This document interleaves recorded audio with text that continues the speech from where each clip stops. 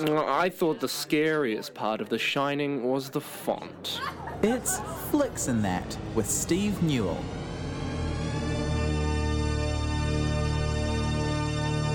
Yes. Hey. We're in blockbuster territory this week, which is always an exciting path to tread here on Flicks in That. I feel like we don't go there too often, but we got a big one. We got a big Christmas bonanza in cinemas as of today. Yeah, there's some screenings tonight, but getting underway in earnest tomorrow is Avatar: The Way of Water. The James Cameron's return to his sci-fi universe. And holy shit, is this thing dominating cinema screens this week. I just went onto the old flicks.co.nz and had a look at how many sessions there are in Auckland tomorrow. And I think I lost count a little bit because I got up to the 340 mark. Wow. Individual screenings alone. Yeah, individual screenings. So this is, everything's moved in the schedule. Like, pretty much nothing released last week. It's been a case of Black Panther Wakanda Forever is sort of on its kind of probably stick around through Christmas a little bit, but it's sort of had its few weeks atop the box office chart, but everything else is just staying clear this week. And I think that this is probably going to be the pattern for the next couple of weeks. Okay, what's the deal here? Does Avatar, the first one, stack up as an all-time classic blockbuster? What is the incentive? What's the carrot? Why are people queuing up to see the second one? Yeah, so if you cast your mind back to 2009, let's just all go back there. Okay. I was in high school back then. Jesus. Oh yeah. I was old then already. I think I was probably still in high school. So Yeah. This thing came out, and I remember going to. They put on a free preview screening at Event Cinemas St Luke's to show like the first 15 minutes of the film. Right. And it was basically to show off the filmmaking technology. So Avatar was the film that brought 3D back. It seems like that's kind of disappeared from the landscape pretty much since then. But at the time, it was like, holy shit, this 3D is really good. And it was, I think for its era. And James Cameron had, without a doubt, lovingly crafted a movie. Right. But it seemed a bit hokey at the time, let's face it. Okay. And then it just didn't really stick around. It's the highest grossing movie of all time, the first Avatar film. But as many people have observed before me, I'm hardly the first in line to say this, doesn't feel like it's left a mark in pop culture. Nah. Yeah. It's not referenced. There's not really jokes about Avatar. There's not really memes about Avatar. It's just kind of I feel like it was not just there. a real pastiche of like kind of every single blockbuster that ever came before it. Just stole from everything. Nothing terribly original, kind of universal themes. Nothing too crazy. You don't like the environment, John? Oh, I'm into it. Burn it down and stuff? Yeah. Wow. Harsh. Heard it here first. These are the same things that the sequel picks up. Not to give too much of the film away, although it is 3 hours long, so we probably couldn't tell you all the things that happen in it anyway. Picks up on the same kind of themes as the first film. Humans return to this environment of Pandora, which has been quite an idyllic kind of paradise in their absence. The character played by Sam Worthington, Jake Sully, has raised a family of Na'vi over there, and everything's just kind of peachy until people turn up again, and they just start messing everything up. One of them is his arch nemesis from the first film, who returns in unusual fashion and is basically just out to take this dude out. So that the film is very much a case of a revenge movie, and it uses that as the excuse to take the Sully family into a different environment. So Avatar, it's all flying through the air and flying beasts and jumping from between floating rocks and stuff like that, and quite jungly. This is largely set in a coastal environment, so it lets James Cameron kind of do that thing where it's a sequel, but it's kind of doing the same thing again, because he's letting you ooh and ah through this filmmaking technology, which has vastly improved since 2009, at a whole bunch of other kind of beasties and stuff. So what we've got going on here is we've got, I saw it on IMAX last night. Obviously, like that's just the primo way to see this or any other OTT kind of special effects film. 3D glasses? IMAX 3D. Oh, right. And the film utilizes high frame rate a lot through it. So that's the same technology that Peter Jackson infamously kind of stuffed the Hobbit movies up with. That was very risky back then. Is it still risky now? Well, Cameron's it is, and it's a mix of working and not working, and that kind of is, I think, something that for me sort of stretches across the whole film. Like parts of it are jaw-dropping, and other parts are kind of head-scratching. The high frame rate stuff, some of the action looks awesome. I think there's still an element of like it just still kind of doesn't quite make sense in the brain, and that's something that the Hobbit movies definitely suffered from that, right? That it just didn't look real because we've learned a certain kind of cinema language. Also, it looked like shit. So, well, I mean, like, kind of two things there. You say it looked like shit, and I can only remember the GoPros used in that fucking barrel sequence in the river. I could tell it was GoPros. Thank you.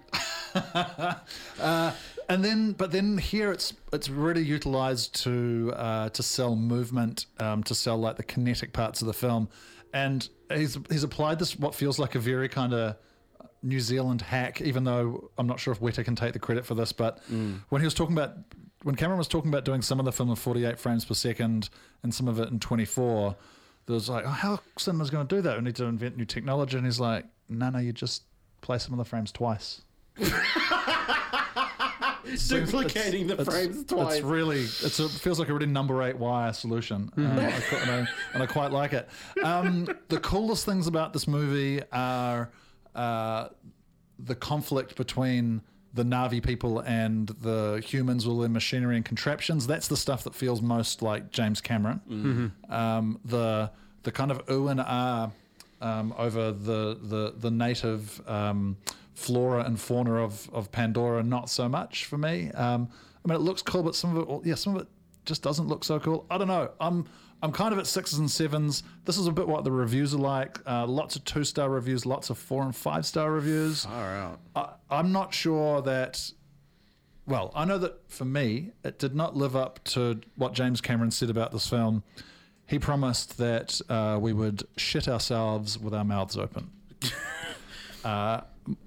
I didn't shit myself. Yeah. I had open? I had a Coca-Cola and some M&Ms. So okay. my mouth was open at times during the film. Periodically. Does Kevin Costner appear on a jet ski at any moment? Neither Kevin Costner on a jet ski nor on horseback. Okay. So it's not channeling Dances with Wolves or Waterworld, but it might as well be. It doesn't feel like this really progresses the Avatar broader storyline along too much. Like it's kind of... maybe it's a little bit like Star Wars Force Awakens. It's sort of bringing everyone back on the same page. The sequels are going to continue to roll out. Every 2 years is the plan for them, and Cameron's kind of happy to keep doing them. So they will bring this thing to a place it could stop after the 3rd Avatar film in a couple of years' time. But if they are financially successful, they'll do 4 and 5, and then maybe 6 and 7. So far out. I think he came in and he pioneered some stuff that sort of hadn't quite caught then. Like back in 2009, there'd been 2 Marvel movies. There'd been Iron Man and The Incredible Hulk. Yes. And since then, he's been chipping away at this and working on it in earnest for the last 6 or 7 years, and just watching the cinema landscape kind of crumble into franchise CG lazy trash. Yeah. One of the things you definitely can't accuse this film of is of kind of coasting or feeling incomplete in the same way that many Marvel films do now. Like they've got this production line, they've got their dates hit, and they're going to do the best they can with the effects. This is not a best they can film. This is presenting things exactly as they want them to be presented on screen.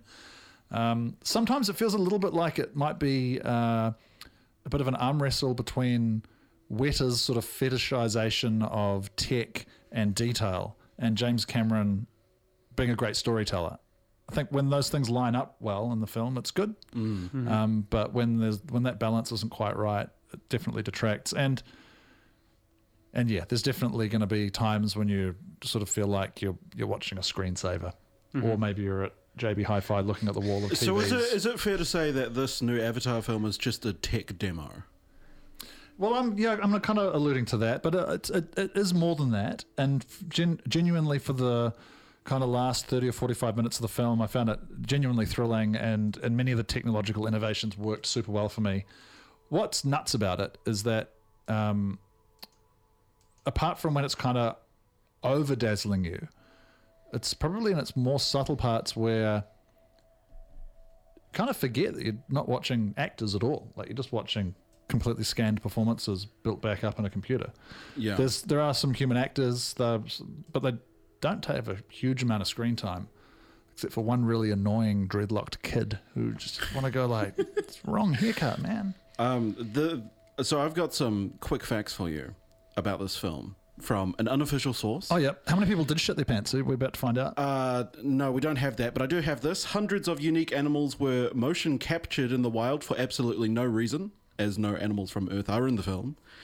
A water simulation on Cup of Coffee held by Sigourney Weaver caused month-long blackouts in Wellington region due to computation power required for the single shot of coffee. Well, that sounds like a fact, yep. And then finally, over 132 gigabyte USB drives were used to store hundreds of megabytes of data that was used to create this film. Crazy. You've got that. Crazy. The water stuff's mad. Like, it looks incredible. He put actors through a learn to hold your breath for 7 minutes boot camp to do the film. Wow, really? No, they're not swimming around and doing stuff for the amount of time, and Cameron was really clear about that. But this was about giving them the ability to be in those water tanks and be performing for like 2 or 3 minutes at a time. That is grueling. Quite crazy. But these are all things that I think like lend a little bit of something to the film. Yeah, look, I still haven't decided. It's like it's good and it's bad. It's all these extremes in very much the same way that the first film is, and I think this series will continue to do the same thing. But look, Cameron's back. He's seen what the environment is. He's kind of coming back to do what the rest of Hollywood's been doing for the last 10 years. Hopefully making it a bit more interesting, a bit more care. I'm still hung up on stuff. I don't understand the underpants of the Na'vi people. Like someone's thought way too much about their underpants, and God bless them for doing so. We wouldn't want to leave anything open to guesswork. Yeah, no. People are already out there doing that right now. Okay, so I can see why this is gonna, put some people through the cinemas to go and see it. You're saying go see it. It sounds like it. I think so, because this is if the experience of the last film is anything to go by, nothing will quite come along behind it to be quite like this. Yeah. And I mean, just as Avatar sort of faded from the public consciousness, so did all those things that he brought back. Like, you don't see movies in 3D anymore. And I'm not necessarily saying that's a bad thing, but James Cameron thought he was lighting the fuse of kind of a filmmaking revolution, and it didn't happen. Maybe this time it will. I don't know. It feels like this is. It feels like games and movies are converging. A lot of the look of the film feels a lot like that. Might do it. Yeah. This is just, another signpost, I think, on the way to where a lot of entertainment's ending up. I thought about Dune quite a lot while watching this, and none of the things I've just said describe Dune at all. That feels like a very classically assembled sci-fi. I feel like Dune is just so, like, the tone was so heavy throughout, like a Blade Runner 2049, just kind of that, I don't know, it wasn't a sense of doom, but, that kind of bleak. Is this a good thing, or did you want some? No, that's what I like. You wanted some blue. You wanted some blue guys with tails and funny underpants. No, I think this is the other side of the coin. So, it's 3 hours. Plan accordingly. I can't find the right time to suggest the bathroom break, but I think just take any preparations you need. Go and soak it in. I was kind of gazing into a very buzzy world for quite a long time last night, and some of it I raised an eyebrow, and other parts I was into it. So if that works for you, The Way of Water. Thank you, Steve. Oh, there's one other thing. Yes. And I'm not sure how this will resonate with international audiences, but when a young human who's been living with the indigenous people is trying to explain the subtleties of their language to someone and saying, no, it's nah, not nah. I felt that James Cameron's been spending a bit of time in New Zealand. Just loving it, eh? All right, Steve. We'll see you next week. Bye. Real auteurs use star wipes. That was Flicks and That on 95 BFM.